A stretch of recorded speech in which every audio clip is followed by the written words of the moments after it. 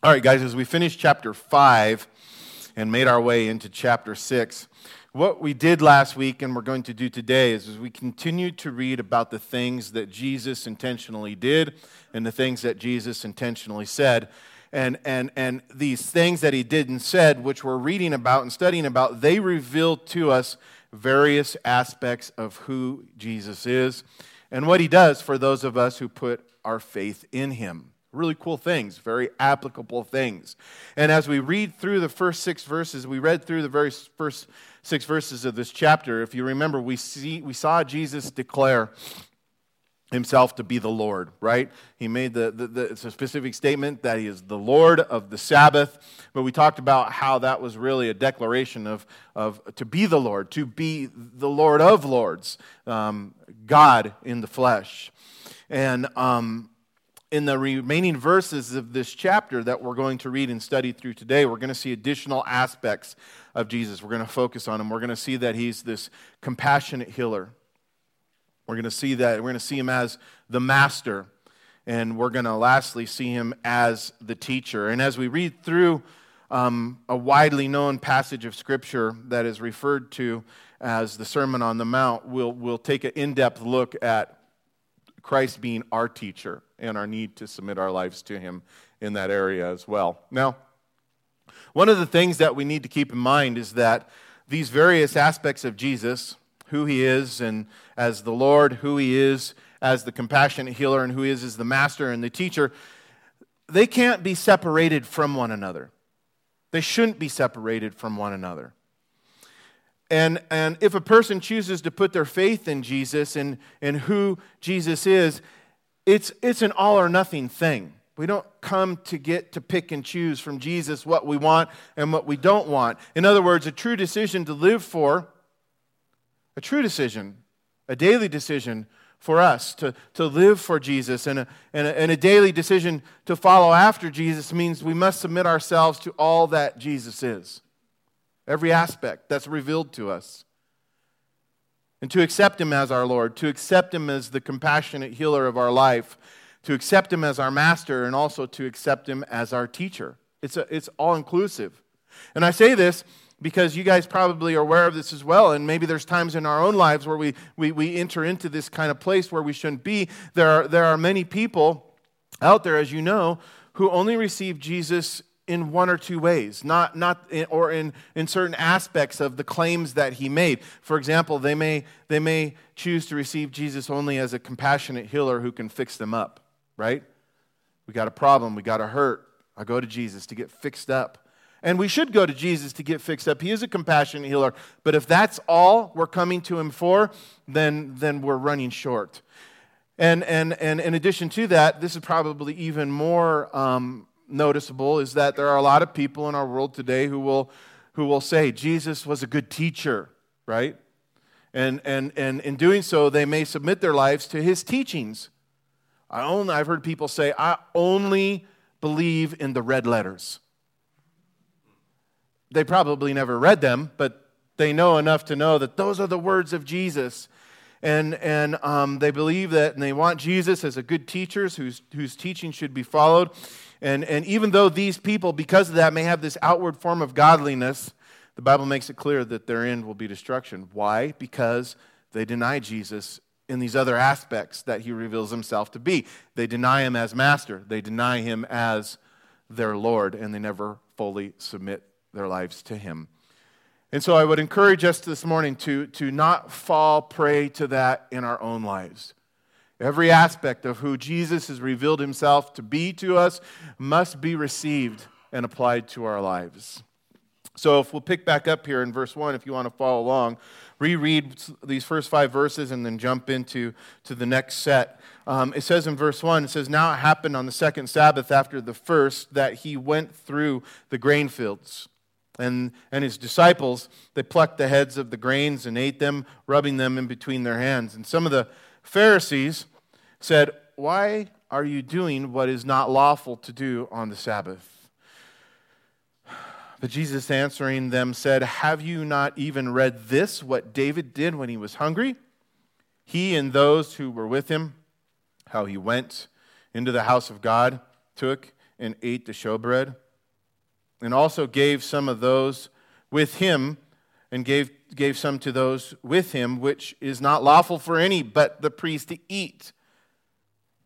And so, verse 5, Jesus said to them, the Son of Man is also the Lord of the Sabbath. Now, verse 6, it says it happened on another Sabbath also that he entered the synagogue and taught.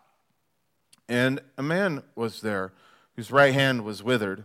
So the scribes and the Pharisees watched him closely, whether he, Jesus, would heal on the Sabbath, that they might find an accusation against him.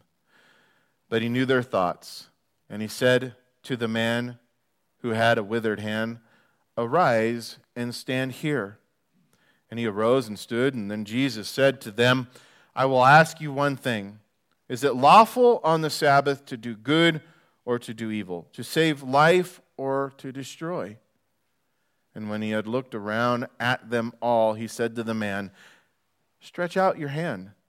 And he did so, and his hand was restored as whole as the other. But they were filled with rage and discussed with one another what they might do to Jesus. And Father, I ask again, call upon your presence to be here. We know that you are. I pray, God, that you would fill each person here, Lord, with understanding. God, you tell us that you give it to us freely when we ask. Lord, make yourself known to us. Give us a heart to receive everything that you have today. Father, that we too can go forth from this place full of courage and boldness to follow you, to submit our lives to you. Even in those areas, Lord, where we doubt, where we have fears, in those times where we cry out, Lord, we believe, but help our unbelief, Lord. Help our unbelief today. In Jesus' name we pray. Amen. All right, so like we talked about last week, Jesus is the Lord. He's the Lord. And the question we should ask is the same thing that Jesus asked Peter when he said, so what do you people say? He basically asked Peter, so am I your Lord? What do you say about me? Is he our Lord? Because he is the Lord, but is he our Lord? And in these next verses, with that contextual understanding, we're pointed to the fact that as the Lord, okay, that's the basis of it all, starting there. As the Lord, he's also a compassionate healer. Our Lord is a compassionate healer. And by this account, we see once again, I think even in a clearer way, that God is more concerned about meeting human needs than he is about protecting man-made religious ways or religious laws. And that's a no-brainer, but we can lose sight of that when we look at the church over the centuries and down through the ages, and even the church today, where men gets into the things of God and perverts it. But we need to remember that God's more concerned, and we should look at this in regards to our own lives and how God would use us into the lives of others, because God is more concerned about human need, and we should be as well, than he is about protecting man-made religious rules or our own ideas of how things could go. And God's going to challenge us in that. He will challenge us in that in our day-to-day life when we're confronted with those who are hurting, those who are suffering, like this man here who had the withered hand. And are we going to stop? Are we going to take the time? Are we, as submitting to the lordship of Jesus Christ, going to follow his example and show compassion to those who are in need? And this time that we see this taking place, according to verse 6, at this time, Jesus chose another Sabbath day. I don't think that's by coincidence. Perhaps we'll talk about that.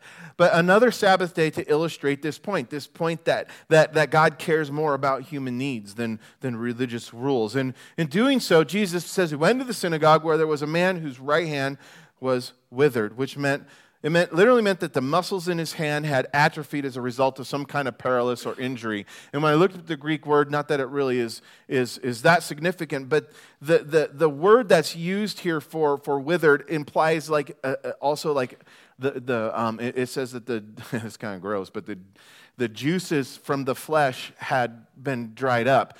and it referred to a scorching. It's very likely that this man had been injured as a result of some kind of fire, something to that degree. If you've ever seen a burn victim, you can imagine what that might look like now. And so here's this man, he's got this thing that's just not going to fix itself on its own. He's probably lived with it for a long time. And in this agrarian culture, we don't know what he did as for a living, but it would have affected him in his abilities to maybe even provide for himself in many ways. The guy was in need. Now, in light of the previous Sabbath day encounter, as we look at this contextually with these Pharisees, it makes me wonder. We should wonder if they had purposely brought this man to this synagogue just to see how far Jesus would take this claim that he had made, right? To be the Lord of the Sabbath. All right, if you're the Lord of the Sabbath and you're saying you can do whatever you want, they're going, okay, let's try to set Jesus up. And we see that here taking place. After all, picking some grain while walking through a field in order to have something to eat was one thing in regards to their violation of their rules in regards to the Sabbath, as Jesus had previously challenged them. But healing a man on the Sabbath and claiming it to be as an act of God who we know from the very beginning set it forth that he and all of those whom he created should rest on the Sabbath, right? That's a whole nother thing, to heal somebody on the Sabbath as an act of work, right? You shall not work on this day, you shall keep it holy. But even if they didn't bring this man, even if the speculation going a little too far there, maybe even if they didn't bring this man to Jesus, we know that at the very least they were watching closely, right? It says, according to verse 7. They were watching closely to see, not to see if Jesus would do this miraculous thing so they could rejoice over it. They were watching him closely to see if he would heal the man so that they might find some kind of accusation against him. What a wicked, perverted heart. But when we stand in this place of condemnation, and in our own lives, like we talked about, where we create this list of rules and regulations for ourselves that are apart from anything that God's placed upon us, right, so that we can be good Christians, as if Christianity is a self-improvement course, which it's not, right? But we burden ourselves down by these things, or we allow others to burden ourselves down by these things. We then take this place where we stop looking for the miraculous things of God and look for the works of God so that we might find judgment or the freedoms that other people have been given in God, and so that we might look at them in this same kind of wicked, perverted way and find fault in them, so that we might accuse them of something. Now, I believe it's important to point out that Jesus could have waited a few hours until the sun went down and the Sabbath day was over, right? The Sabbath day was over when the sun went down.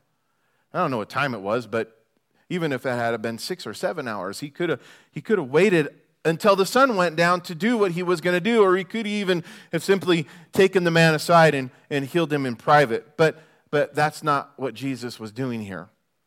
And he was making a point.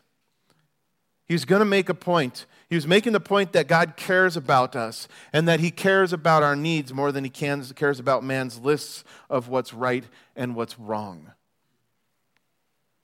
Jesus purposely healed this man right there in front of everyone, and by doing so, he deliberately violated another one of the religious leaders' Sabbath's traditions. Now, Jesus' defense in this situation, Jesus' previous defense when he was in the field, if you remember, it was based upon the Old Testament scriptures. He brought forth an illustration from the Old Testament scriptures as Jesus referred these guys back to what David had done in his time of need, what we just read about. We talked about it from the book of Samuel last week. But here, if you'll see his defense in verse 9 that he spoke, this defense pointed to the very nature or the heart of God's Sabbath law. And that was lost through the rules and regulations that the Pharisees had put forth, which became a burden to the people. He pointed back to the very nature or the heart of God's Sabbath law and did so by asking this question: is it lawful on the Sabbath to do good or to do evil? If it's a day that God has set forth, what should we do on that day? Good or evil. To save a life, he says, or to destroy a life. And by this, Jesus was testifying to the fact that God had given the law, and we talked about this in our home group last Wednesday, but God had given the law to help people, to bless people, to show His love to people, not to hurt them, not to curse them. And anytime we see God's law as applied to our own lives, we have to understand that the right application that is to flow out of that is to see that it's going to be a loving thing, always. And if it's not, then we've brought it into our lives or into the lives of others in an ungodly way. Not to destroy, but to bring forth life. And in Mark's account of this event, we see that Jesus expounded on this truth further in chapter 2, verse 27, when he simply said this. He said, the Sabbath was made for man, and not man for the Sabbath. God made it for us. And everything that God has done for us and everything that God does for us is good. Furthermore, in Matthew's account, I like this part. In Matthew's account of this event, Jesus exposed the hypocrisy of these religious leaders who were only, we were only looking to bring some kind of accusation against him at this time.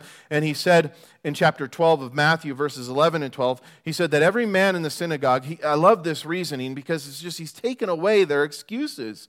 He says every man in the synagogue, every one of them would rescue a sheep on the Sabbath if it fell into a pit.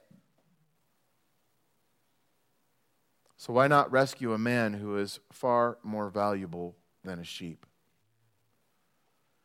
Now, the funny thing about all of this is that when the man stretched out his hand, that probably hadn't been stretched out, that command to do that was miraculous in and of itself. It was withered. It was dried up. It could not have that mobility. And Jesus said, stretch it out. And when he stretched it out, when Jesus spoke to him, in that command in verse 10, what do we see? That it was completely restored. And you might go, why is that funny? I think it's funny because technically Jesus performed no work. Did you think about that? He performed no work on the Sabbath. He simply spoke a few words and then the man's hand was completely restored. Yet by doing so, Jesus took away any of the claims that they thought that they might be able to have to accuse him. And Jesus healed this man without breaking not even one of the Pharisees' laws, much less the law of God, needless to say, which Jesus probably even more so, as we see, fulfilled the very law of God, the heart of God, the nature of God's command here on this day for this man by healing him. Needless to say, these men who were looking to indict Jesus of some wrongdoing, they were humiliated. They thought they had caught him. And because they left without any claims against Jesus, this is sad. It says they were filled with rage.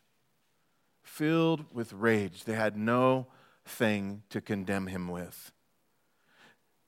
This is amazing. They were so filled with rage, so much so that they, according to some of the other gospel accounts, that they then went to their enemies. The Pharisees did. A group of people, a group of men, an organization, a sect of Jewish people called the Herodians. The Pharisees went to the Herodians. And they were a group of Jews, the Herodians, who supported Herod. Herod, who had been appointed by the Romans as king of the Jews. And the Pharisees hated Herod because of that. And there was this group of Jews at this time who supported Herod and in his kingship, and these guys who had such great hatred for one another, their hatred for Jesus was so much greater that they went to the Herodians to figure out how they together might destroy Jesus. Wow. And we're told that Jesus withdrew at this time from these religious leaders so that he might go to his Father in heaven through prayer. Not because he was afraid. You read the gospel and it says Jesus withdrew for them. He left the cities. He went to the mountain, it says, back to the wilderness area where the people would follow after him. And he did so, we read here, because he wanted to be in prayer. He wanted to have some time with his Father in heaven. And in verse 12, we read it, it says, now it came to pass in those days that he went out to the mountain to pray. And he continued all night in prayer to God. And when it was day, he called his disciples to himself, and from them he chose 12, whom he also named apostles. Simon, whom he also named Peter, and Andrew his brother, James and John, Philip and Bartholomew, Matthew and Thomas, James, the son of Alphaeus, and Simon called the Zealot, Judas the son of James, and Judas Iscariot, who also became a traitor. Now, I think that last statement is profound in lots of ways and for lots of reasons, because we know that Jesus, through prayer, chose these guys. But that last statement, as it defines Judas of Iscariot, really shows us in general, overall, that these men, as we know, whom Jesus chose, they had issues, right? Every one of them. Simon, the one first named, Simon Peter, he's probably the biggest knucklehead out of all these guys. He's always listed first. In any of the lists of the 12 apostles, he's always first. And it's probably because he's the biggest knucklehead of all of them. And the fact that Jesus retreated to pray at a time when his enemies were out to get him, listen, that's one part of it. You ever felt like that? You ever felt like people are out to get you? I mean, not in the paranoid sense, but I mean, people are out to get you. They don't, people at your workplace, people in school. We live in this world where if you're vulnerable, if you're weak, there's this getting ahead mentality. And we seek to go around and perhaps defending ourselves in ways that we shouldn't. We forget Psalm 27, that Bible says that the Lord will be the one to defend us. He'll be the one to bring forth our justices in the noonday. And so I think we've all been in those times where we felt vulnerable, like that people are out to do us harm. And Jesus was in this place with the Pharisees and the Herodians who were plotting now to kill him. And he'd gone to his Father in heaven at this time when his enemies were out to get him, but also at a time when he had important decisions to make, to choose these 12. And the fact that Jesus has done this time, and we read this here as accounted by Luke, I think we're given another great example to follow when we look at the life of Jesus. Think about it. If Jesus, who is God in the flesh, needed to pray for strength and guidance in his time of need, how much more then do we? How much more then do we? And the great thing about going to God in our time of need is that God promises us in Philippians chapter 4, one of my most favorite passages of Scripture. He promises that when we make our request known to God, then the God of peace will fill our hearts and minds with a peace that surpasses all understanding. That he'll guard our hearts and minds with a peace that surpasses all understanding. And remembering that Jesus was fully God and fully man with all the same emotions, I think we often forget that. With all the same emotions, with all the same feelings that we have, I would suspect that he was in need of this peace that God promises. The peace of God that comes, the peace of God that comes from God in light of the fact that his enemies had united together against him and were now plotting to kill him. Now, another truth about prayer is also given to us in the book of James. I prayed about this a little bit for us when we started, because in the book of James, chapter 1, verse 5, it tells us that if we come to God in our time of need, when we are lacking wisdom, when we're lacking understanding, discernment, knowledge, rightly applied wisdom, right? When we don't know what to do in the situation, that we should ask for God for wisdom, because it tells us in verse 5 of chapter 1, book of James, that he will give us wisdom. He gives wisdom to us whenever we ask for it, freely, abundantly. And without a doubt, when it came to choosing, I think, these 12 men to be his apostles, Jesus needed wisdom. And he wasn't looking at these guys individually for what they could offer or what kind of strengths or weaknesses he had. He didn't take applications, right? I'm sure he didn't say to all the disciples, to the multitudes that had followed him, I'm going to go up on the mountain now, and if you want to be an apostle, please just take this papyrus and fill out this application, and I'll review it while I'm up there. I mean, Jesus knew these guys. He knew one was a traitor when he chose them, right? He knew. He knew. But more importantly than the outward things that he could view with his own senses, and he being more than human, had greater senses than us, he still went to his Father in heaven as an example for us, as a path for us to walk on. Now, an apostle is a person, simply it means one who is sent with a commission to perform a special task. An apostle is one sent with a commission to perform a special task. And Jesus had chosen these 12 men for a very important task. And from this point on, these men would live with Jesus. They would walk with Jesus. They would follow Jesus. They would learn from Jesus so that they might be prepared and so that they might be equipped for the important job. Think about it, ultimately for the job of establishing the church after Jesus, had returned to his Father in heaven.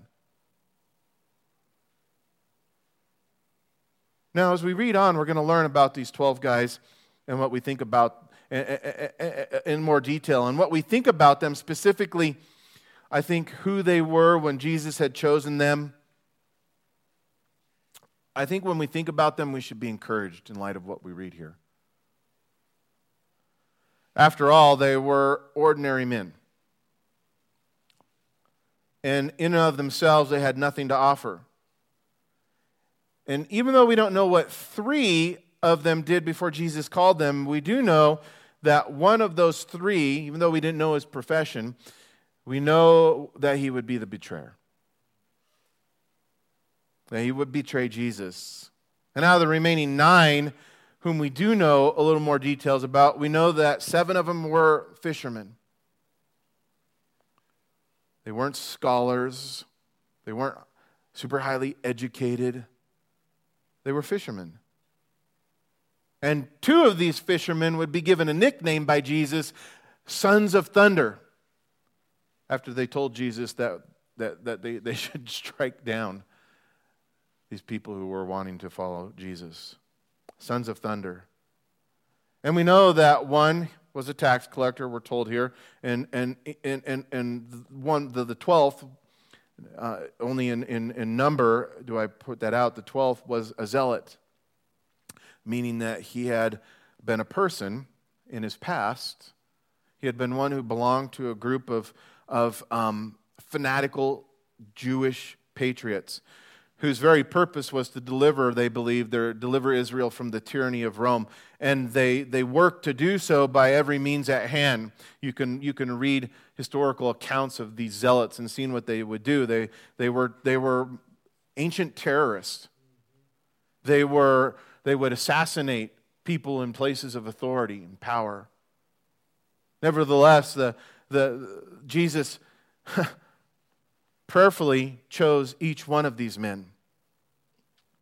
He chose them. And when we look at who they were when Jesus called them, and when we read about all the foolish things they did even after they had been called, I think we can better understand how God, who used them in awesome ways, can also then use us in awesome ways. In light of this, we should remember 1 Corinthians chapter 1. Verses 26 through 29, it says this, tells us this, it says, "For you see your calling, brethren,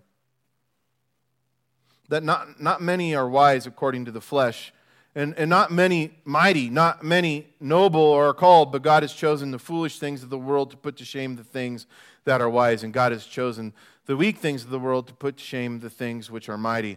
And the base things of the world and the things which are despised God has chosen, and the things which are not to bring to nothing the things that are, so that no flesh can glory in his presence." And if we believe the Bible, we have to believe this to be true as well. And I point that out because there's so many times that you guys will come to me as something's been put on your heart, or I will come to you with a need in the church, and as God's put on my heart to invite you to step into this place where you can serve the church or serve God. And so often the things that come out of your mouths are the same things that has come out of my mouth at times that we know that the apostles were probably thinking about themselves also in this moment, is that I can't do that.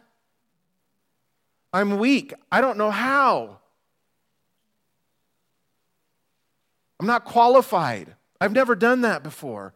And all these things were like Moses, who when God called Moses, right, he's like, don't send me, I can't even speak. I stumble in my speech. I murmur. He says, take my brother. Let me take him. Let him speak.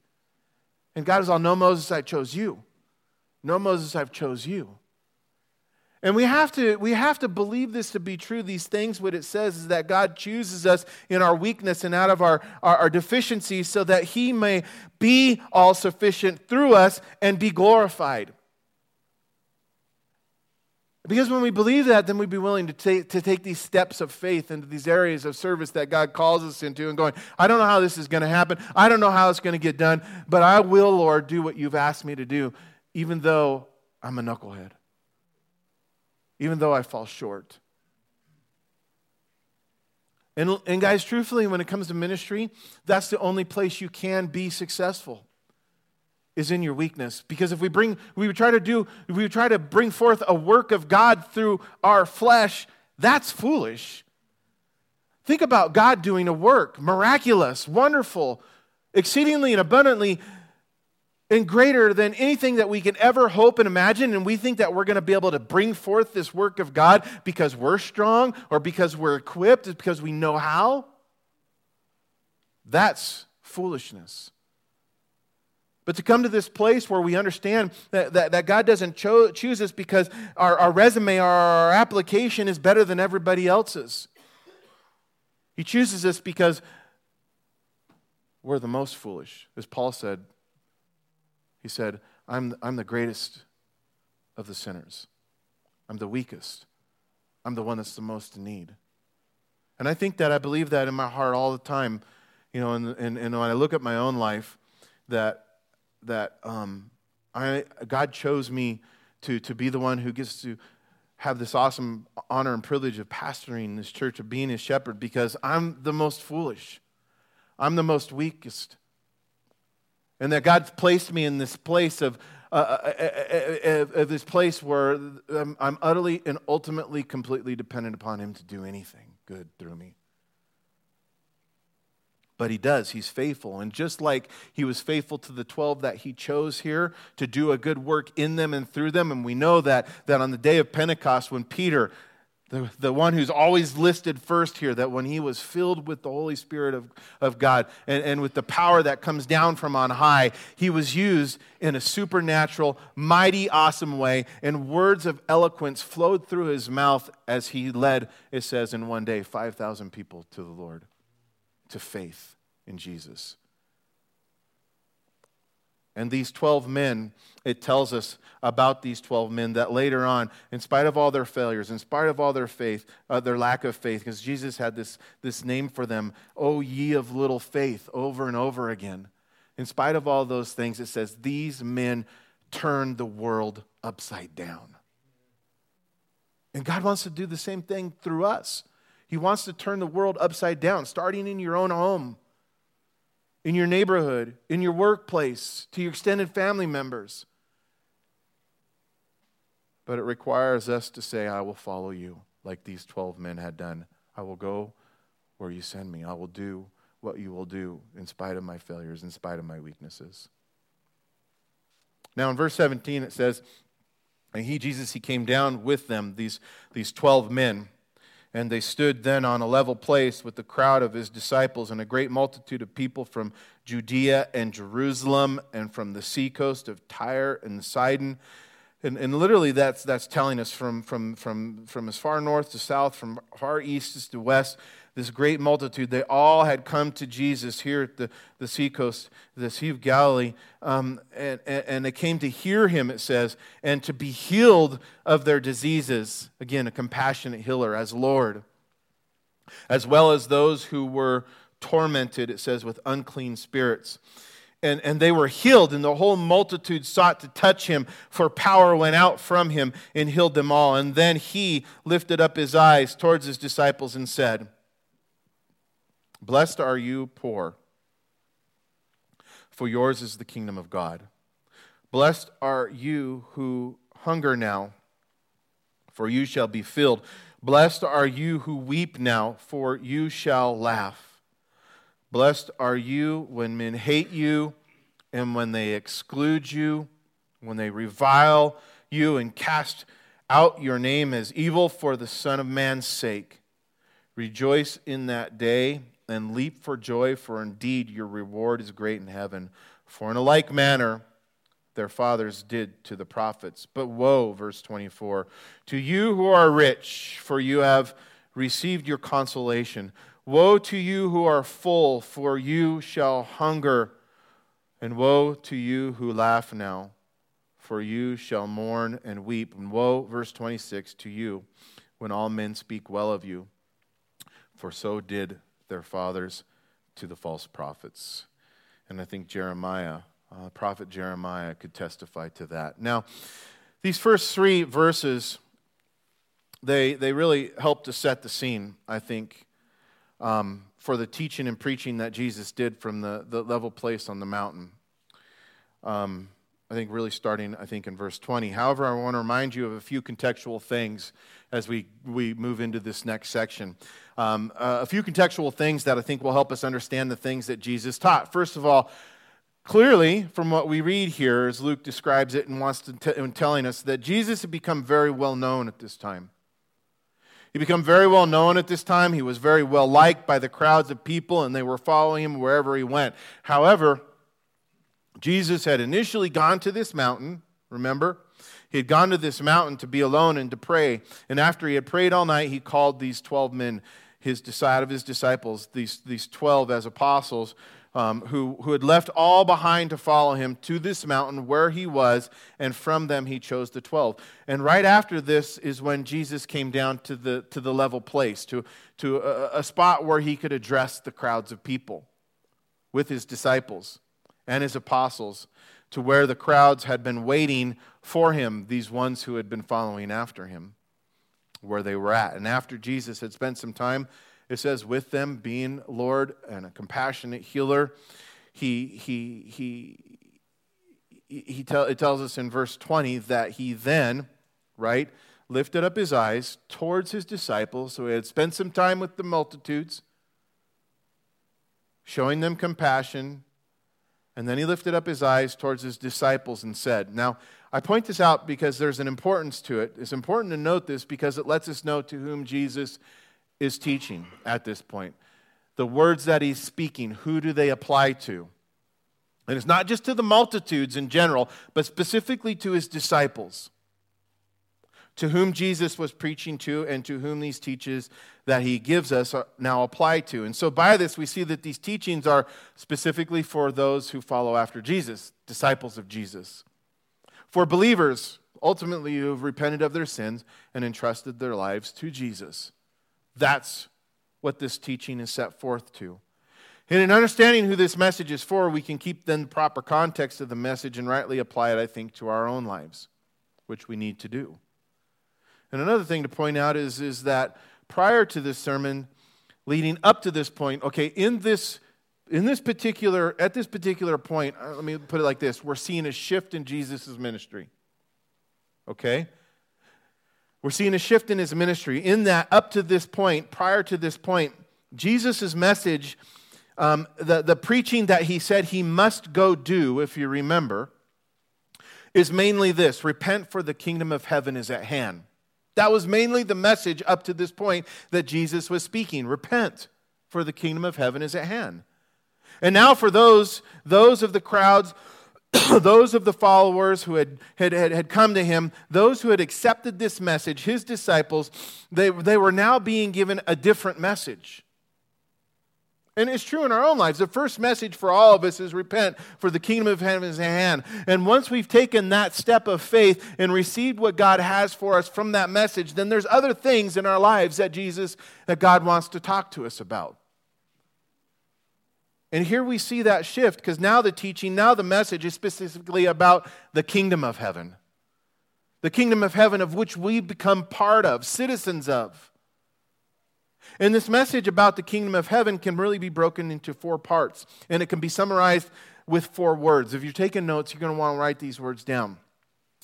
The first part is in verses 20 through 26. That's what we're going to get through this morning with the time we have left. And the word here that kind of defines or identifies the overall meaning of what's being spoken to us is this word being. It's a state of being. It's something in relationship to what a person is. The second part 2, is in verses 27 through 36, and the word here is loving.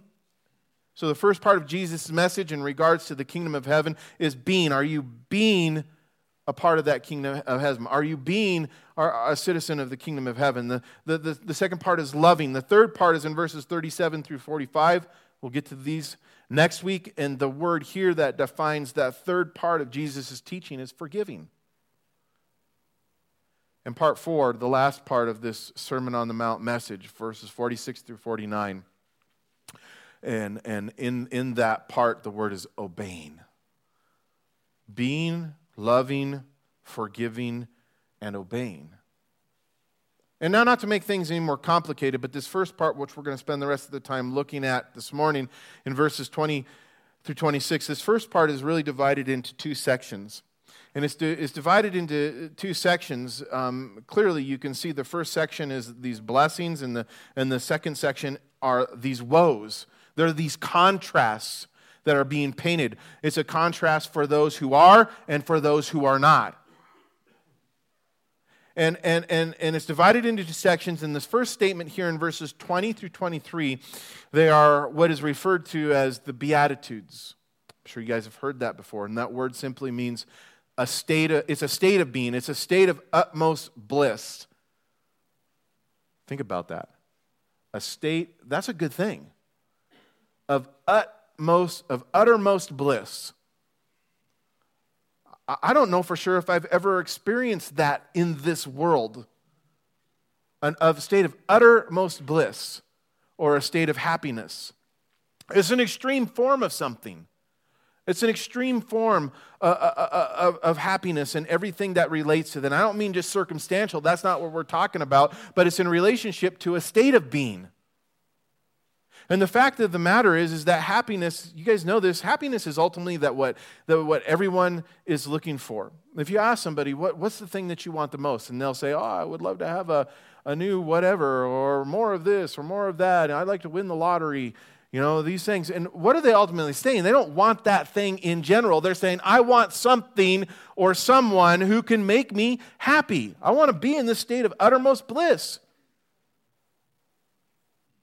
And what everyone is looking for is happiness. If you ask anyone what they want most in life, they're going to give us these different answers. But in essence, they will always all be saying is what they want is they want to be happy. Want to be happy. And so as we read these truths that Jesus preached to us, to his disciples, we need to understand that he's really given us the answer to true happiness. This is a really cool thing. People need to know this. What is the answer behind true happiness?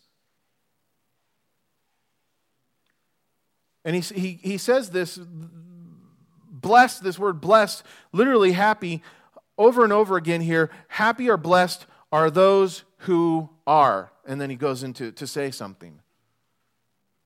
To give us a definition of it. Now, it's also important to note that these Beatitudes are not a list of things that are to be done. This is where the word being comes into place. This is not a list of things that are to be done. Okay? Rather, they are a list of matter of facts. They're a list of a state of being, meaning when you are a disciple of Jesus, when you are a citizen of the kingdom of heaven, this is how you will be through the power of the Holy Spirit. And Jesus spoke of 4 conditions in which people are blessed, or in which people are blessed, are happy when they are following after him. First of all, saying, here it is. These things seem contrary or a contrast to our natural or our the way humans think. Because he says, blessed are you who are poor. Not when you are poor, but you who are poor. Again, it's a state of being. It's not what you do. So Jesus is not saying go out and give everything away and be poor and you'll be blessed. He's not saying blessed are you when you're poor. He says blessed are you who are poor. Blessed are you who are poor. That's the first one. Blessed are you who hunger now. Not blessed are you when you are hungry. I'm on this dumb diet right now, and I'm hungry all the time. And it's not a blessing in and of itself. Now, the end result, hopefully, will be a blessing. But right? If you've been hungry, it's not a blessing. But you who hunger now, that's a blessing. It's a state of being. How about blessed are you who weep now? Same thing, guys. We've all been brokenhearted. And in that brokenheartedness, in that time of grief, the time of sorrow, that time of suffering, there's no happiness in that moment. But in regards to a state of being, blessed are you who weep now. And lastly, blessed are you when men hate you. I mean, like, wow, really? Poor, hungry, weeping, and hated? You're blessed. But remember, these are kingdom things. This is a teaching about the kingdom of heaven and about the citizens who are in the kingdom of heaven. This is what we are like, specifically in regards or let me put it this way. In each of these four statements, and this is where we come to understand what Jesus is speaking to us about, because in each of these four statements, or along with each of these four statements, there's a clause that is added, right? It's not the whole thing. There's a clause that is added that explains why. It's the why. Why such a person is blessed or happy in this condition of being. Specifically, a poor person is happy. Why? Because his is the kingdom of God. That's a good thing. Because his is the kingdom of God. And being a disciple of Jesus, guys, being a citizen of the kingdom of God, this is the first step. These things build on one another. They build on one another. These truths. And this is the first step. Being a citizen of the kingdom of God is the first step in the process of being or in being blessed, because true happiness is only found when you are a citizen of God's kingdom, when you're a member of God's family. When you know that your sins are forgiven and you're going to have eternal life in heaven. Yeah, that's pretty awesome. But the condition Jesus attached to this blessing was that the poor are the ones who are given the kingdom of heaven. And the word poor that is used here, and this is the case in each one of these states of being that is spoken about here, in that it's in the most extreme form imaginable. Okay? And our English language really doesn't do that justice, but the translated word that we received here as poor comes from the Greek word protokos, and it describes an extreme form of poverty, someone who is beggarly. And certainly the disciples of Jesus at this point, right, because they had forsaken everything to follow Jesus. They left it all behind. They were poor. They were poor. But Jesus' explanation about their inclusion into the kingdom of God is mentioned because they were following him. Because they were following him, the one who was proclaiming. They were following the one here who was proclaiming his ability to bring them into the kingdom of God. But Jesus' explanation, and they were staking these guys, these disciples, specifically even more so the apostles. They were betting everything. They were staking everything they had on the fact that Jesus was now telling them the truth. That if you follow me, this is going to be what will be yours. That I am the Son of God, that I am the Messiah. They were betting everything. Remember, Peter, he left his boats behind. Matthew left the tax collector's table behind. They all left their livelihood behind, their lives on this earth behind to follow after Jesus. And in light of this, we can conclude that Jesus' words were not a promise that every poor person has a part in the kingdom of heaven. Instead, his words were a statement of fact for his followers. His words here were a statement of fact for his followers. And their forsaking of the things of this life was due to the fact that they realized that they were poor, that they had realized that they were in need. They saw Jesus, remember? Peter, when he realized who Jesus was, he said, "Depart. I'm a sinful man." He realized that he was poor, that he was in need. And in light of this, we can see that Jesus' statement, it goes well beyond the physical, right? Not just their physical poverty that they were probably beginning to experience at this time, but it was a spiritual poverty. And we get a clear picture of this from Matthew's account where Jesus specifically said, "Blessed are the poor in spirit." It's a completion to this statement. Blessed are the poor in spirit. And a person who is poor in spirit, they stand before God with no illusions of self-righteousness, no illusions of self-sufficiency. They see themselves for what they truly are. Someone who is in need of a Savior. Bottom line. I love the prophet Isaiah speak to this because he gives us an example of this attitude, this state of being. And in Isaiah chapter 6, verses 1 through 5, Isaiah says this. He says, "It was in the year that King Uzziah died that I saw the Lord sitting on a throne high and lifted up, and the train of his robe filled the temple, and above it stood seraphim." And you talk about angels, the seraphim, they're like the angel of the angel. I mean, these guys are bad news. I mean, they're tough. You don't want to see a seraphim. And he said each one had 6 wings.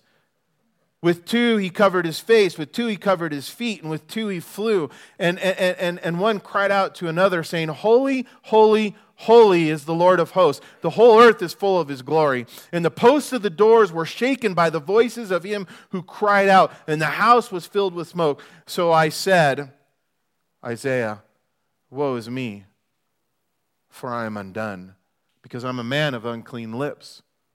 And I dwell in the midst of people unclean lips." For why, he says? How does he realize this? He says, "For my eyes have seen the King, the Lord of hosts." He beheld God in his glory. And Isaiah, standing before the throne of God, before the Lord, the creator of all things, he saw himself in light of, or literally more importantly, in contrast to the glory of God. And in that moment, Isaiah, understood his beggarly spiritual condition, that he was poor in spirit.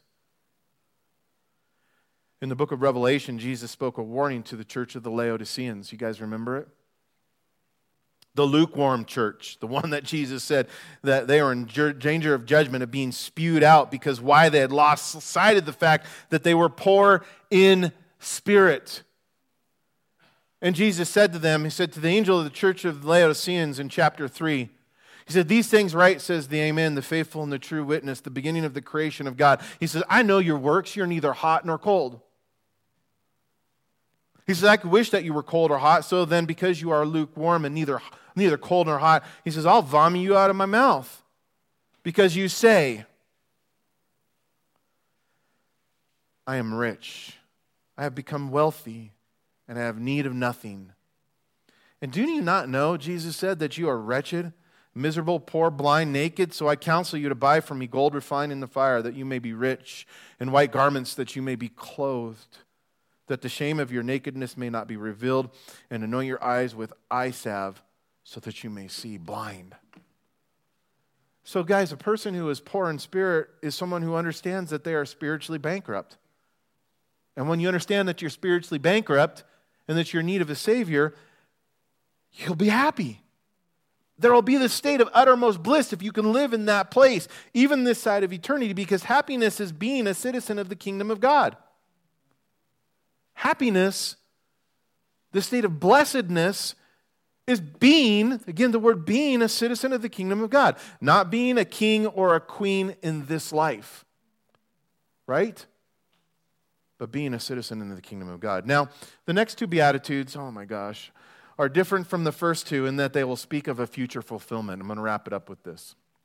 Okay, they speak of a future fulfillment. In verse 21, if you look there, it's really telling us that the one who is hungry the one who is hungry now will be filled or satisfied, and the one who weeps now will laugh. Speaking of some things in regards to the future, and we know that the apostles whom Jesus chose, these faithful disciples who were following after him and who were hearing Jesus speak at this time, we know, right? We know the end of their story. They're going to suffer. They're going to be persecuted for following after Jesus. And as a result, they would hunger. As a result, they would weep. But because they had chosen to follow Jesus in this life, there would be this vindication in their life overall, in the life to come. They would be vindicated for the things that happened to him here. as a result of following after Jesus. And such is the case with all of us who sacrifice and suffer in this life for Jesus' sake. Jesus said that as a result of choosing after following after him. However, as is with the first beatitude, which spoke into the spiritual and not the physical, we see that the same is true with these two additional beatitudes. And in Matthew's account, we're told that those who hunger and thirst for righteousness shall be filled. And this hunger for righteousness and this thirsting for righteousness is pointing us to the fact that a believer in Jesus who has been given a new nature, like we have, we also receive a new appetite. With the new nature, with the new person that we've become, we also receive a new appetite. We hunger for new things. It's an appetite for righteousness. And the Greek word that is used here is the same for hunger, and like I said, and then it's used in the most extreme verb form. And when it's used in this context, it literally gives us a person who is so hungry that they're starving to death. And it points us to this painful feeling of want. And in other words, it's a feeling of hunger that is present for the sense of survival. Not like when your kid comes home from school and I'm starving to death. There's nothing in the refrigerator to eat. You know, it's not that. I mean, it's just this like someone who has just the skin and bone and they're dying because they're so hungry. Deb, if you and the worship team want to come up, I'm going to wrap it up. The truth is, guys, everyone has an appetite that they're trying to satisfy. Everyone, in regards to spiritual things. Every one of us has an appetite. Everyone in the world has an appetite that they're trying to satisfy. And the world tells us that we should fulfill that appetite, that we should seek to satisfy that appetite with the things of this world in order to quench the appetites that we have. Yet in trying to feel the desires or the feelings that we have, which we're told is ultimately the lust of the flesh, right? The lust of the eyes and the pride of life. They all fall into one of those three categories.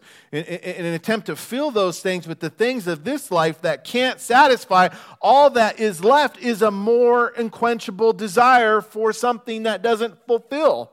A thirst for more, a hunger for more of what will never satisfy.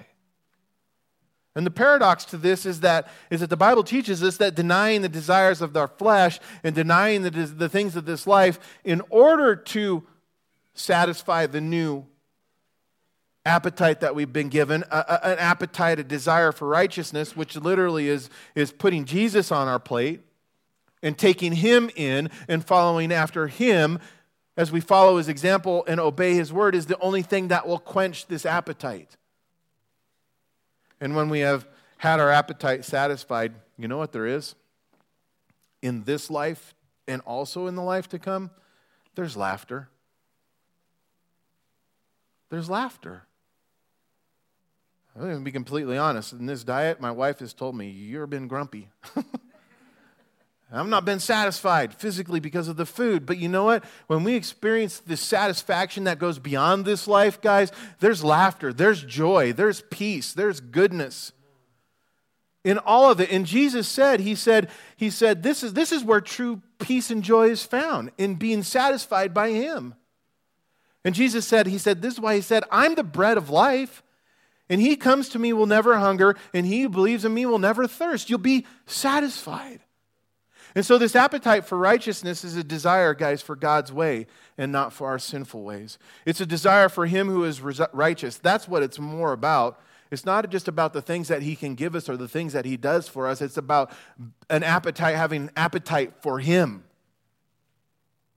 An appetite for him who is righteous, a desire for the relationship that we now have with Jesus. And I'm here to tell you, and I know it's true for you guys as well, that my appetite has changed now that I've come to believe in Jesus and follow after him.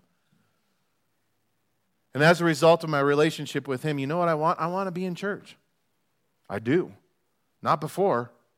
I don't want to have nothing to do with church or church people. You know what I want to do? I want to read my Bible. A new appetite. I want to tell others about Jesus, who is the Christ and the Savior of the world. And I want to hang out with those who also have a hunger for righteousness, because this is where my hunger and thirst is satisfied. This is where I find laughter and joy. Guys, we can praise God this morning because we've been given a new appetite for him. and he has satisfied that hunger that the world could not quench. Let's pray. Lord, thank you for this time. Thank you for bringing us together in you. Thank you, God, for the blessings that you've poured out into our lives as you have changed us and brought us into your kingdom, given us a new citizenship. Father, I pray that you would be glorified as we see ourselves in light of who you are, in the contrast of who you are, and remember what you have saved us from and what you have saved us to. In Jesus' name we pray. Amen. Will you guys stand?